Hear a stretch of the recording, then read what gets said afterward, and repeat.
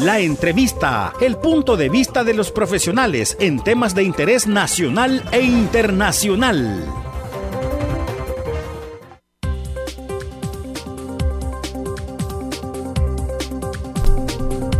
Buenos días, ayer batí récord, fíjese. Ayer hice entrega de 6:21. Pero ahorita son las 6:22. No, pero... O sea, me estás llevando 3 minutos, robo. Yo voy a cobrar 5. Yo robo de 4 a 5, mire, y hoy solo 2 minutos. Vamos mejorando. 3, y ayer hice 1. No, pero usted me debe todavía. Sí, bueno.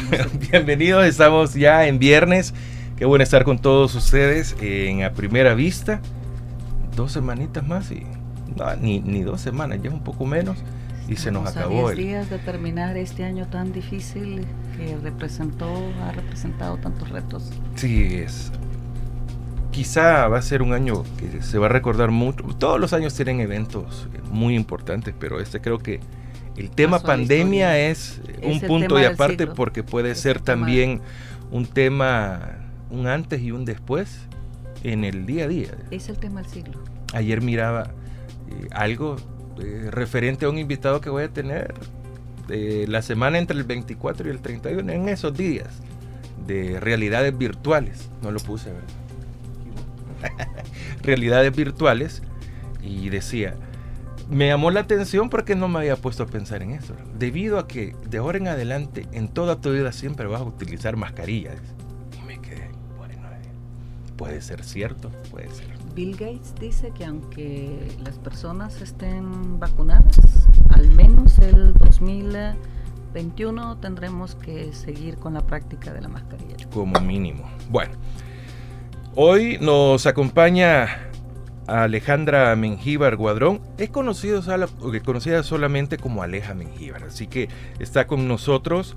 Ella es candidata a diputada por el Parlamento Centroamericano, por el FMLN, y se hablará del empoderamiento de la comunidad LGBTIQ.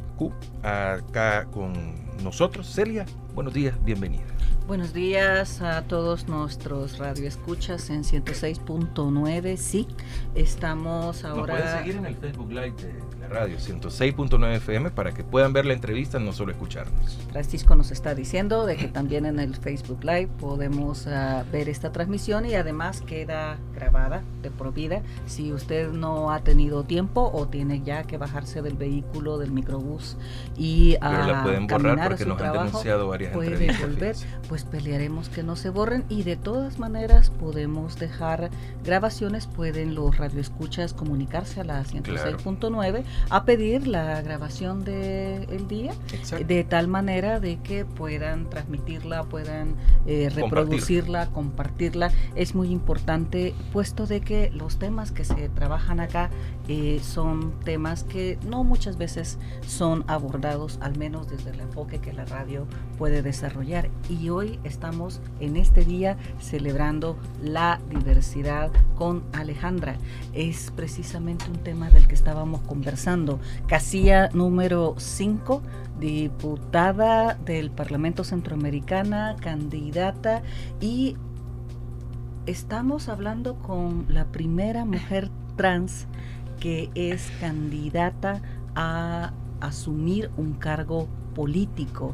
Quiero recordar a la cantidad de mujeres trans que han sido víctimas de crímenes de odio y la impunidad con la que sus casos todavía permanecen. Creo, Alejandra, que eres depositaria del deber.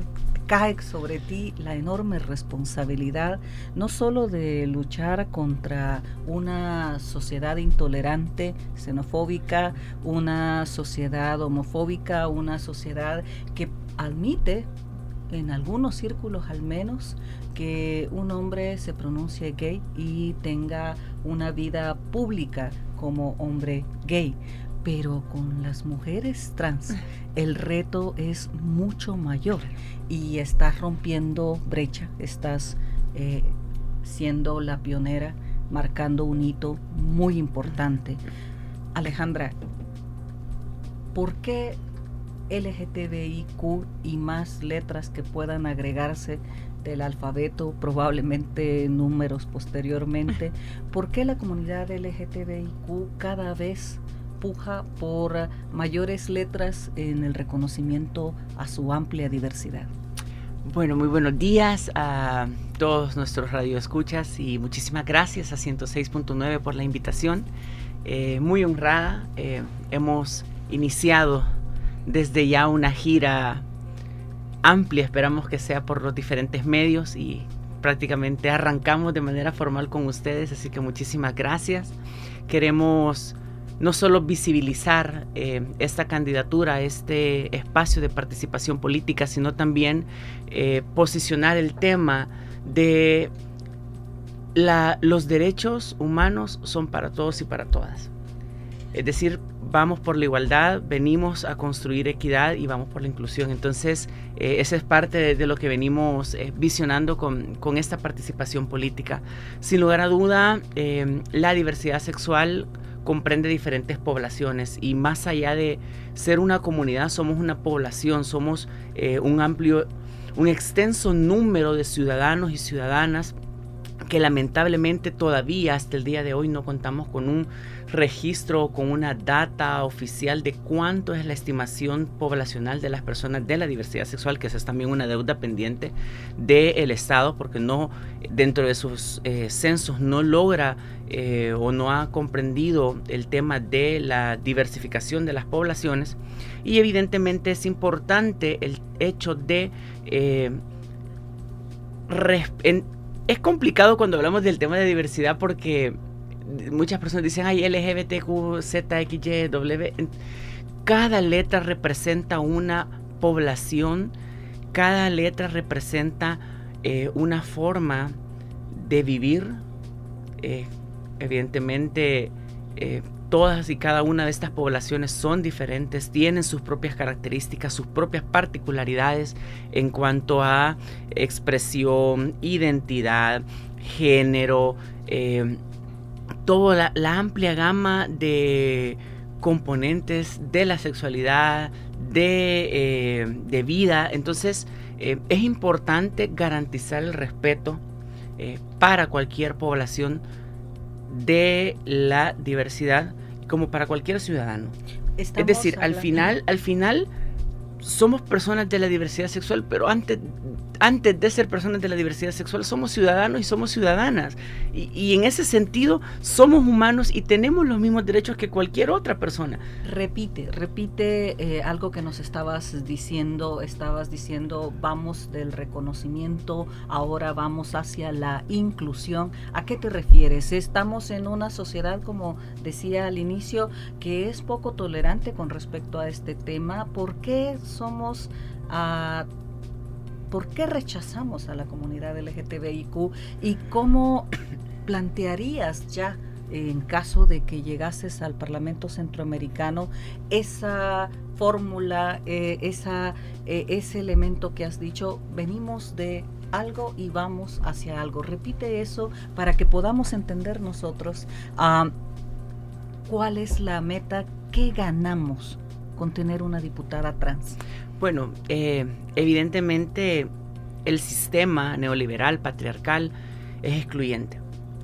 Per se, todo aquello que no está dentro de los parámetros normados, construidos por hombres cisgénero, heterosexuales, no puede ser parte de este sistema, ¿verdad? Esa es la concepción que tenemos, y los derechos siempre han sido históricamente para los hombres, y han sido todas las mujeres, las juventudes las que han ido luchando por lograr conquistar sus derechos.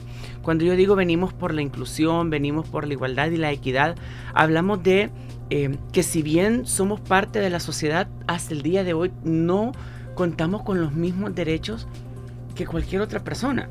Y ese es un tema de derechos humanos. Y justamente la perspectiva con la que debe de verse esta candidatura, más allá de ser la primera mujer trans, más allá de ser una persona de la diversidad sexual, es buscar lograr garantizar los derechos humanos, porque los derechos humanos deben de ser para todos y para todas. Los derechos humanos son universales, son indivisibles, son integrales, inalienables. ¿Cómo vive la comunidad LGTBI esto en El Salvador? Es que no los vive, no los podemos vivir. No los podemos vivir las porque... causas. ¿Quién es responsable de eso? Aparte de faltar todo un marco jurídico, un marco normativo que propicie, que garantice dentro no solo de la institucionalidad del Estado, sino también para la sociedad, evidentemente hay años de exclusión, hay años de todo un sistema que viene negando derechos. Las principales causas de que no tengamos derechos humanos es la discriminación, la desinformación y la exclusión. Mientras no logremos erradicar y generar un cambio cultural, mientras no logremos que las personas accedan a la información sobre qué es la diversidad sexual, cómo se conforma, somos seres humanos, tenemos los mismos derechos. Mientras no logremos tener un cambio en la conciencia de las personas y en cuanto a la información a la que acceden, no vamos a lograr tener, por más políticas públicas que tengamos, no vamos a lograr tener acceso real a los derechos humanos y a las garantías constitucionales. Este es un tema también que tiene que ver con la moralidad. Cuando la moralidad está amparada o guiada desde la religiosidad. Y ojo, no es que estoy en contra, no estamos en contra de las personas religiosas ni de la religión. Cada quien es libre de profesar su religión. Las personas de la diversidad también son personas creyentes. También creen, algunas se profesan católicas y de diferentes denominaciones religiosas. Y uno de los principales o de las principales barreras son estos grupos conservadores o estos grupos antiderechos que buscan negar el avance de los derechos humanos. Al final y al cabo, dentro de toda esta lucha histórica del movimiento de la diversidad sexual, que es la búsqueda de los derechos humanos, la reivindicación de los mismos, el principal opositor es la iglesia y los grupos antiderechos. Hay un elemento, es difícil para cualquier persona que aspira a una candidatura lograr financiar su campaña, lograr generar mensajes que inviten a votación, a que las personas se motiven a estar informadas de las características de la candidata. En tu caso, tengo entendido de que hoy hay una cena de promoción para tu candidatura. Hay que entrar, hay que manifestar tu apoyo, apoyando económicamente a toda la labor. Una campaña electoral es muy cara y también la radio está abierta para en sus Facebook y en sus Twitter el difundir que esta noche hay un evento. Eso es importante decirlo, se me podría olvidar y es mejor dejar ese compromiso ya asentado por parte de la radio. Y hay un elemento de lo que estás hablando. Este tema debe de verse desde los derechos humanos. Correcto. Y es una fórmula simple. No se trata de ser tolerantes o ser permisivos o admitir a la comunidad LGTBI. Se trata de derechos de la comunidad LGTBI a ser iguales y a un trato de igualdad, de inclusión, y ahora desde el ejercicio de los derechos políticos, que es el votar, pero también ser candidato, ser candidata para aspirar a un cargo público. Hay un elemento de violación a derechos humanos cuando se discrimina a la población LGTBI, y esa discriminación puede llegar a niveles de odio. El tema de difundir mensajes de odio contra la comunidad LGTBI ha costado vidas, Alejandra, lo sabes mejor que yo. ¿Cómo puedes explicarle a nuestros radioescuchas que nuestra intolerancia y nuestra receptividad al rechazo de la comunidad LGTBI puede tener consecuencias hasta la vida de seres humanos? Bien, primero hablábamos un poco de lo del eslogan, lo mencionabas anteriormente, Clelia. En ese sentido, yo he mencionado que esta candidatura lleva 3 ejes claves. en 3 palabras: igualdad, equidad, inclusión. Yo lo apunto. Más allá de hablar solo del tema de la diversidad sexual, nosotros tenemos que tener claridad en que vamos a trabajar por todos los sectores históricamente excluidos. Ese es uno de los principales compromisos. La región centroamericana tiene muchas características iguales en el tema de desigualdad, ¿verdad? Veíamos ayer el tema, o anteayer, si no me equivoco, cómo Naciones Unidas ha catalogado a El Salvador en las primeras 5 posiciones en cuanto al menor índice de desarrollo. Y hemos bajado y eso es alrededor de 20 puntos. Así es, y eso es una realidad más difícil cuando eres una persona de la diversidad sexual. Y a todas luces estamos entendiendo que este gobierno está en un retroceso en materia de derechos humanos, en materia de respeto a la institucionalidad, en materia de poder avanzar en cuanto al desarrollo como sociedad. Cuando una sociedad avanza, avanzamos en materia de... Cuando una sociedad construye derechos humanos, avanzamos como sociedad. Y en ese sentido, es importante mencionar que no vamos a lograr igualdad, equidad e inclusión hasta que todos los sectores sociales, hasta que todos los ciudadanos con sus diferentes características como personas, como humanos, como individuos, estén integrados formalmente a la sociedad con las garantías que el Estado debe de propiciar a todos y a todas. En el tema de los crímenes por odio, que es como la punta del iceberg quizás que a veces se logra ver, evidenciar, hay todo un sistema, todo un proceso, así como es el violentómetro, ¿verdad? En el tema de la violencia hacia las mujeres, así hay un proceso de discriminación, de exclusión, de burlas, de amenazas, de ofensas verbales, de ofensas, agresiones físicas, hasta desencadenar en un crimen por odio. De acuerdo a estadísticas de organizaciones como ILGA, LAC, ILGA World, Red LAC Trans y a su centro de documentación para América Latina, el 100% de las personas de la diversidad sexual es discriminada en algún momento en su vida. Y las primeras personas en discriminar son la familia. Y eso lo hemos vivido todas las personas de la diversidad sexual. En algún momento de nuestra vida hemos recibido discriminación. Todas también hemos recibido en algún momento rechazo y diversos tipos de agresiones. La expectativa de vida para las personas trans, las personas como yo, es de 35 años. Tengo 35 años, casualmente. Estoy en el límite, estoy en la raya, en donde si yo cumplo 36 años, soy una sobreviviente del promedio de vida de una persona trans. Entonces, el 80% de las personas trans muere asesinada. Es un transfeminicidio, es asesinada, es un crimen por odio. El otro 15% debido a fallas en el sistema de salud, que podríamos evidenciarlo también como una discriminación o negación al derecho a la salud. Y el otro 5% es el que logra llegar a una edad longeva y tener pues una muerte por causa natural. Entonces, estas causales que yo les mencionaba sobre los índices de discriminación tienen que ver con los índices de desigualdad.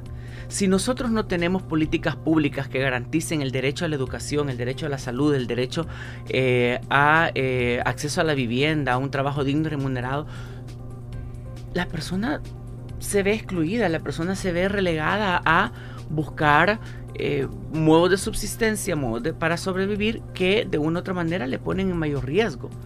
Y per se, como sociedad, no garantizamos el derecho a la educación para las personas de la diversidad. Si es una persona de la diversidad, ¿qué termina sucediendo? Termina abandonando el sistema educativo por las burlas, por la discriminación, por el acoso de los mismos maestros.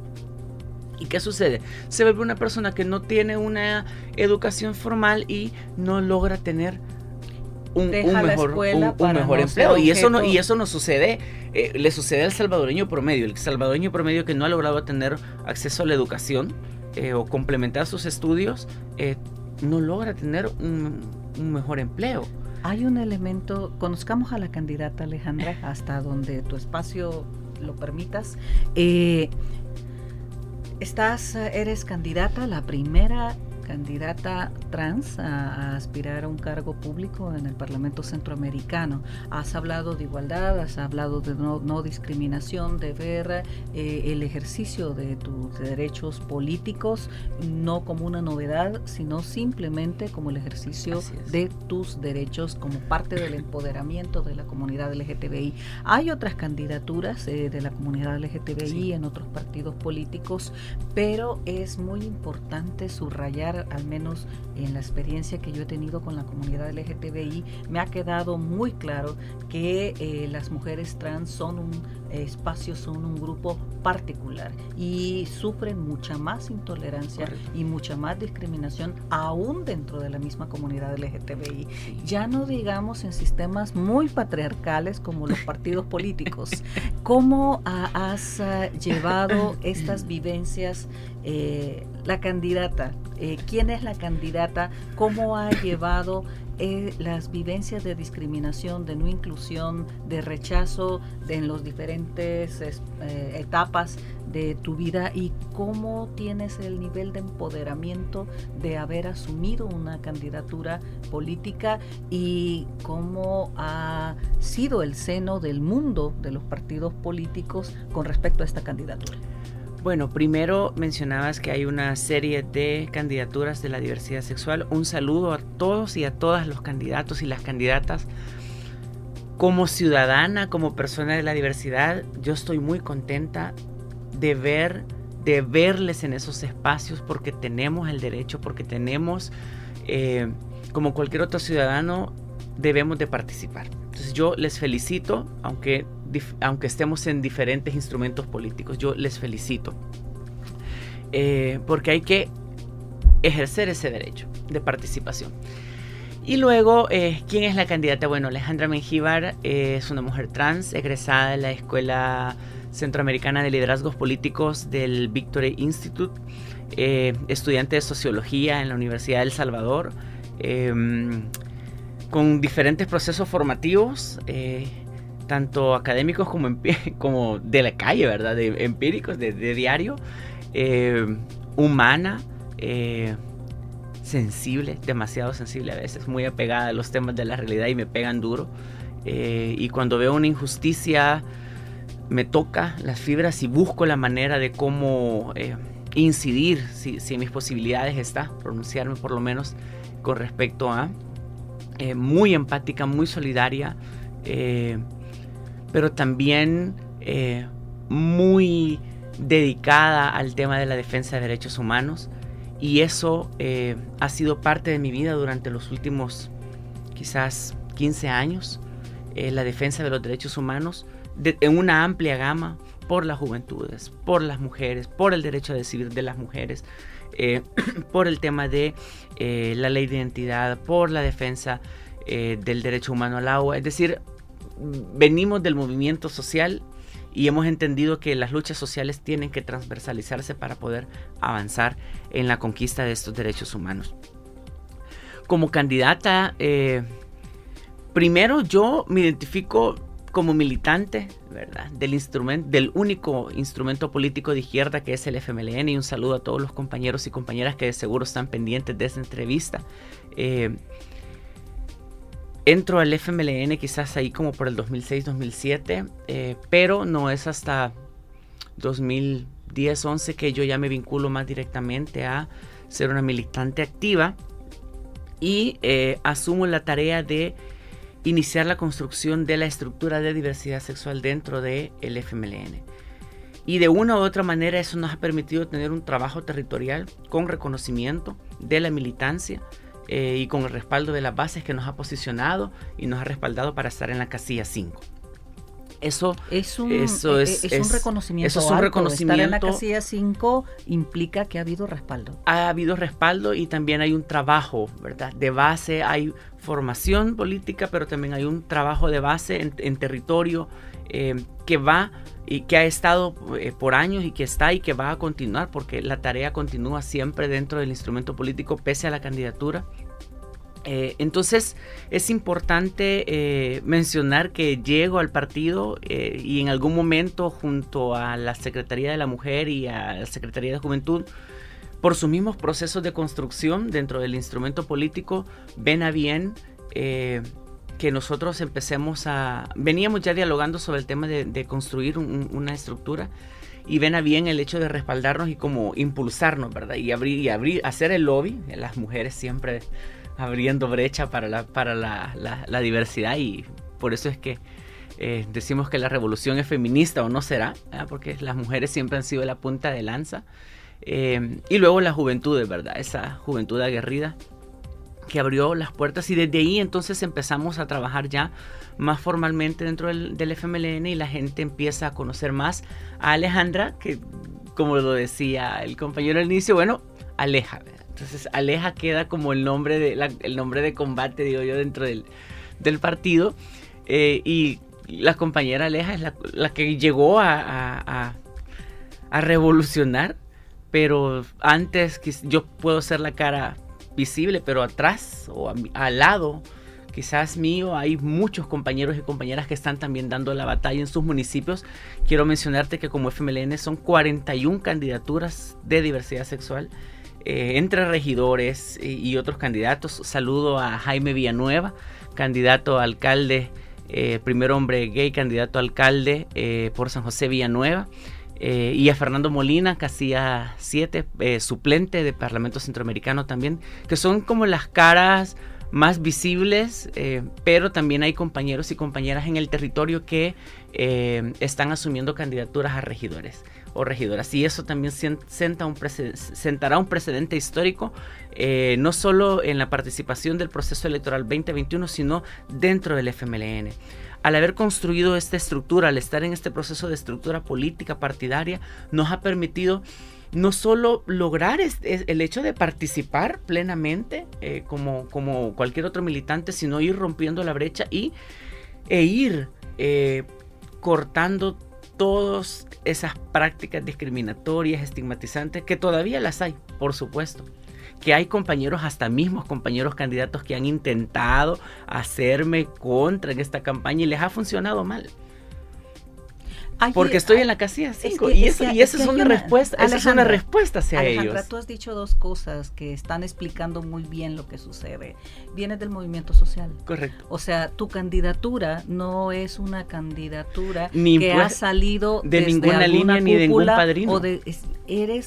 Vienes de una vivencia de las bases, y eso hace que el principio por el cual estás peleando, por el cual asumirías responsabilidades en un cargo público, son principios de igualdad y de inclusión que tú has practicado. No has llevado una lucha únicamente para ti.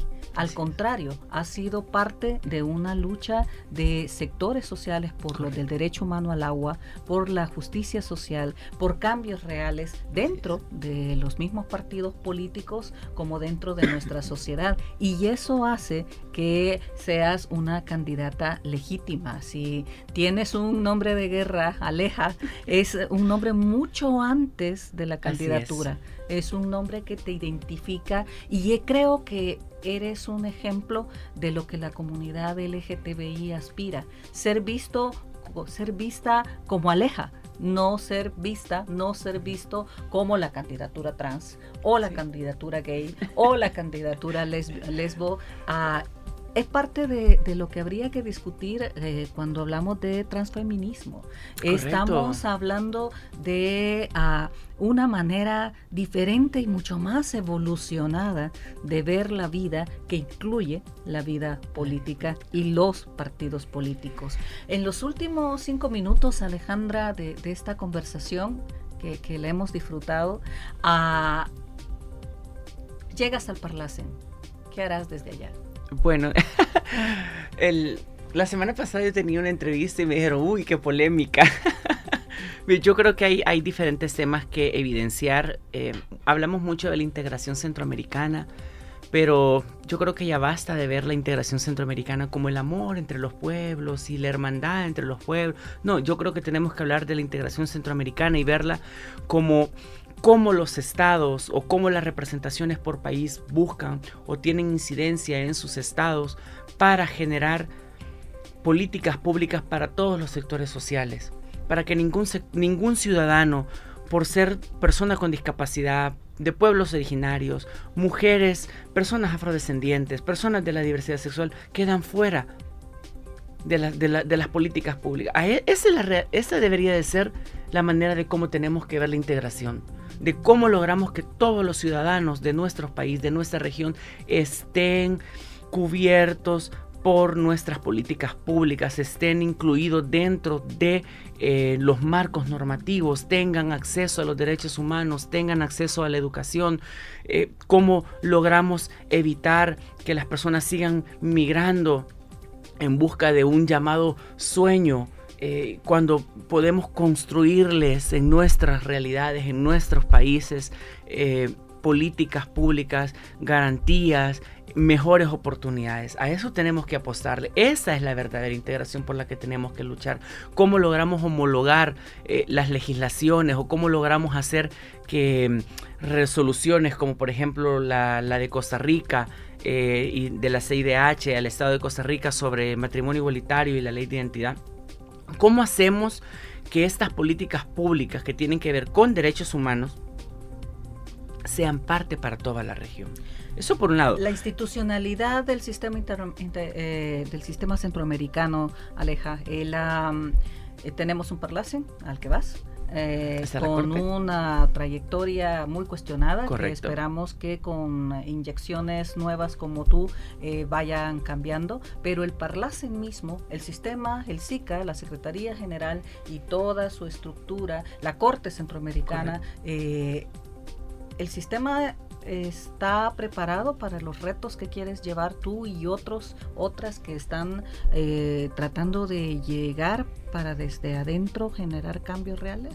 Yo no sé si el sistema esté preparado, ni la institucionalidad. Yo sí estoy lista.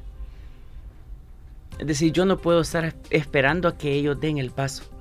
Yo tengo que ir y dar el paso. ¿Hasta cuándo yo voy a esperar que alguien venga y haga algo en nombre de nosotros y nosotras?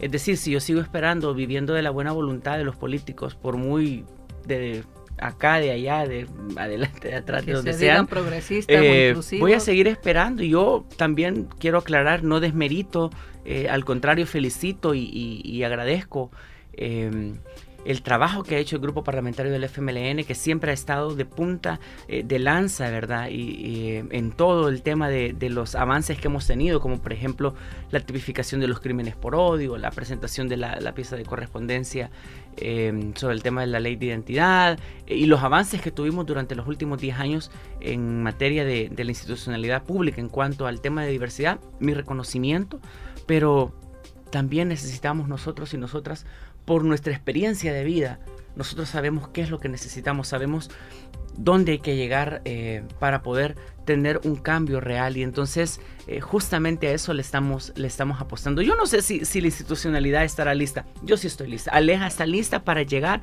al Parlamento Centroamericano y alzar la voz, tener incidencia. No solo, yo les decía a un par de amigos, les digo, ¿saben? Hemos por años dicho que el PARLACEN no hace nada, cuando sabemos que sí hace muchas cosas, pero lamentablemente no son visibilizadas por las y los diputados que son electos. Voy a poder tener incidencia, lobby con otros diputados de la región que puedan también llevar el tema de la inclusión, de la igualdad y de la equidad. Y esa es una semillita que vamos a ir sembrando y que en algún momento vamos a lograr avanzar. Ha sucedido en el Cono Sur, ha sucedido en países en Europa. Así empezamos. Así empezó el movimiento. Primero fue en derechos humanos, en la defensa de derechos humanos en la calle, y luego fue ampliándose y diversificándose, y ahora estamos en la participación política. Sabemos que hay un amplio respaldo a las candidaturas disidentes, disruptivas, y eso nos motiva. Ver senadores, diputados, asambleístas, funcionarios públicos a nivel de toda Latinoamérica que son de la diversidad sexual, y que no por ser de la diversidad sexual no han hecho una buena labor. Al contrario, están haciendo una labor excelente, mejor que la que han realizado otros funcionarios que tienen años estando en el ejercicio de la función pública. Un caso ejemplo, Aldo Dávila en Guatemala. Fue Sandra Morán, su otra compañera, que fue una mujer aguerrida también. Y así, en Latinoamérica hay en estos momentos una amplia participación de las personas de la diversidad sexual, y estamos visibilizando no solo a las mujeres trans, sino estamos visibilizando y luchando por el tema de derechos humanos. Eso es lo que tenemos que tener claro. En los últimos minutos los vamos a aprovechar para recapitular algunos aspectos. La institucionalidad que se prepare, porque nosotros nos vamos a dar un paso atrás. Aleja va para allá. Y hay muy importante, tenemos un evento hoy en la noche. Ocupa tus últimos minutos para platicar de cómo hay que apoyar realmente esto, no solo dándole like a una página Twitter o Facebook.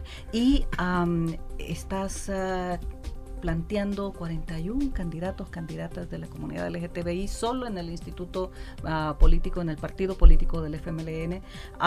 Estás planteando algo que, por lo menos desde mi parte, lo cerraría allí, en el sentido de que aunque haya personas que nos digamos progresistas, tolerantes, el nombre que se nos quiera poner, no vamos a sustituir la lucha directa. No podemos hablar en nombre del sujeto político, de la sujeta política concreta, que en este caso está depositada en ti, Alejandra. La comunidad LGTBI puja, va adelante y se puede representar sola.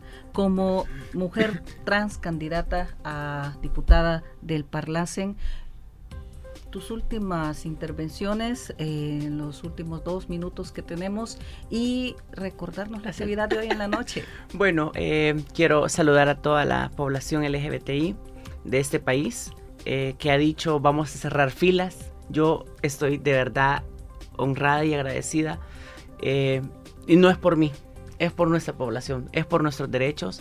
Les agradezco enormemente los mensajes, el respaldo que estamos teniendo. Cada vez se nos acercan más ciudadanos y ciudadanas también de diferentes sectores sociales que están pujando para que esta candidatura avance, y yo muy agradecida, honrada. Créanme que es muy esperanzador, pese a todo lo que sabemos que vamos a vivir durante esta campaña. Sabemos que los mensajes serán de odio, de estigma, de burla, pero eso nos hace más fuertes. Nosotros vamos a tomar eso y lo vamos a hacer un muro para pararnos sobre ellos y estar siempre más arriba. Y bueno, el mensaje para mi población, para la comunidad, para los ciudadanos es: tenemos que garantizar los derechos para todos y para todas. Ya no podemos seguir en la dinámica de que los privilegios siguen siendo para los que tienen las posibilidades. No, aquí tenemos que hablar de garantías constitucionales y de hacer que se cumplan para todos y para todas. Y hoy por la noche, como sabrán, hay que financiar una campaña que sin lugar a dudas será atípica por la misma cuestión de la pandemia. El año 2020 ha sido un año difícil, un año duro para todos y para todas. Hemos perdido amigos, hemos perdido familiares, y estamos todavía en medio de esta pandemia, pero hay que empezar a desarrollar, ¿verdad? A convivir con esta situación de la mal llamada nueva normalidad. Entonces, hoy en la noche tenemos una cena bailable en Santa Tecla, en Paseo del Carmen. No sé si puedo mencionar el lugar, ¿sí? En Coffee Mill, Paseo del Carmen. El cover es de $10 y incluye una cena y una bebida. Y pues ahí puede bailar hasta la 1 de la mañana. Hemos intentado garantizar, es un lugar muy amplio, así es que hemos intentado garantizar las medidas de bioseguridad al ingreso y durante ciertos momentos de la cena. Pues evidentemente vamos a intentar guardar el distanciamiento social. Es un número limitado, entonces por ahí hay ustedes en redes sociales. de esta candidatura pueden obtener más información, y si no también ya el compromiso de 106.9 que va a estar compartiendo la información de esta actividad hoy por la noche. Y pueden seguirme en redes sociales, en Facebook como Alejandra Menjivar Guadrón, en Twitter como Alejandra Menjivar y en Instagram como menjivar.aleja. Ahí estamos compartiendo qué estamos haciendo, a dónde estamos yendo, qué territorios, con qué sectores sociales estamos compartiendo. Hemos desarrollado una consulta ciudadana amplia, ya más o menos tenemos los resultados, ahí estamos afinando detalles de la plataforma de esta candidatura, estaremos dándolos a conocer a partir del próximo 27, y si no me equivoco, a partir de, creo que esta noche o mañana seré, ya estamos esperando la notificación del tribunal, seré oficialmente la primera mujer trans candidata a diputada al Parlamento Centroamericano en El Salvador y en Centroamérica. Y si todo sale bien y el universo lo permite, el próximo domingo 27 estaré siendo juramentada ya por la Convención Nacional y por Comisión Política como candidata dentro del instrumento político. Así es que rompiendo brecha, ahí vamos, y hagámoslo por todos y por todas y por nuestros derechos. En memoria de todas las mujeres trans que han sido víctimas en de memoria de todas ellas, en yo puedo mencionarte Salvador, amigas, Fiorella, Anaí, todas Camila, todas ellas, no solo es en su memoria, sino es para reivindicar, es para buscar más justicia y es por lograr avanzar en igualdad en esta sociedad. Mujeres trans empoderadas en el ejercicio de su derecho político por la igualdad, por la inclusión, por la participación, sí, desde la arena política, desde la arena institucional, peleando por sus mismos derechos como sujetas políticas. Ha estado con nosotros en 106.9 Aleja, y nos veremos hoy en la noche apoyándola ya realmente económicamente para el financiamiento de su campaña, y ha sido un gusto tenerte. Muchísimas gracias. Muchísimas gracias. Pasen feliz día. Pasen feliz día. Gracias. Ya regresamos con Primera Vista, la información de primera mano.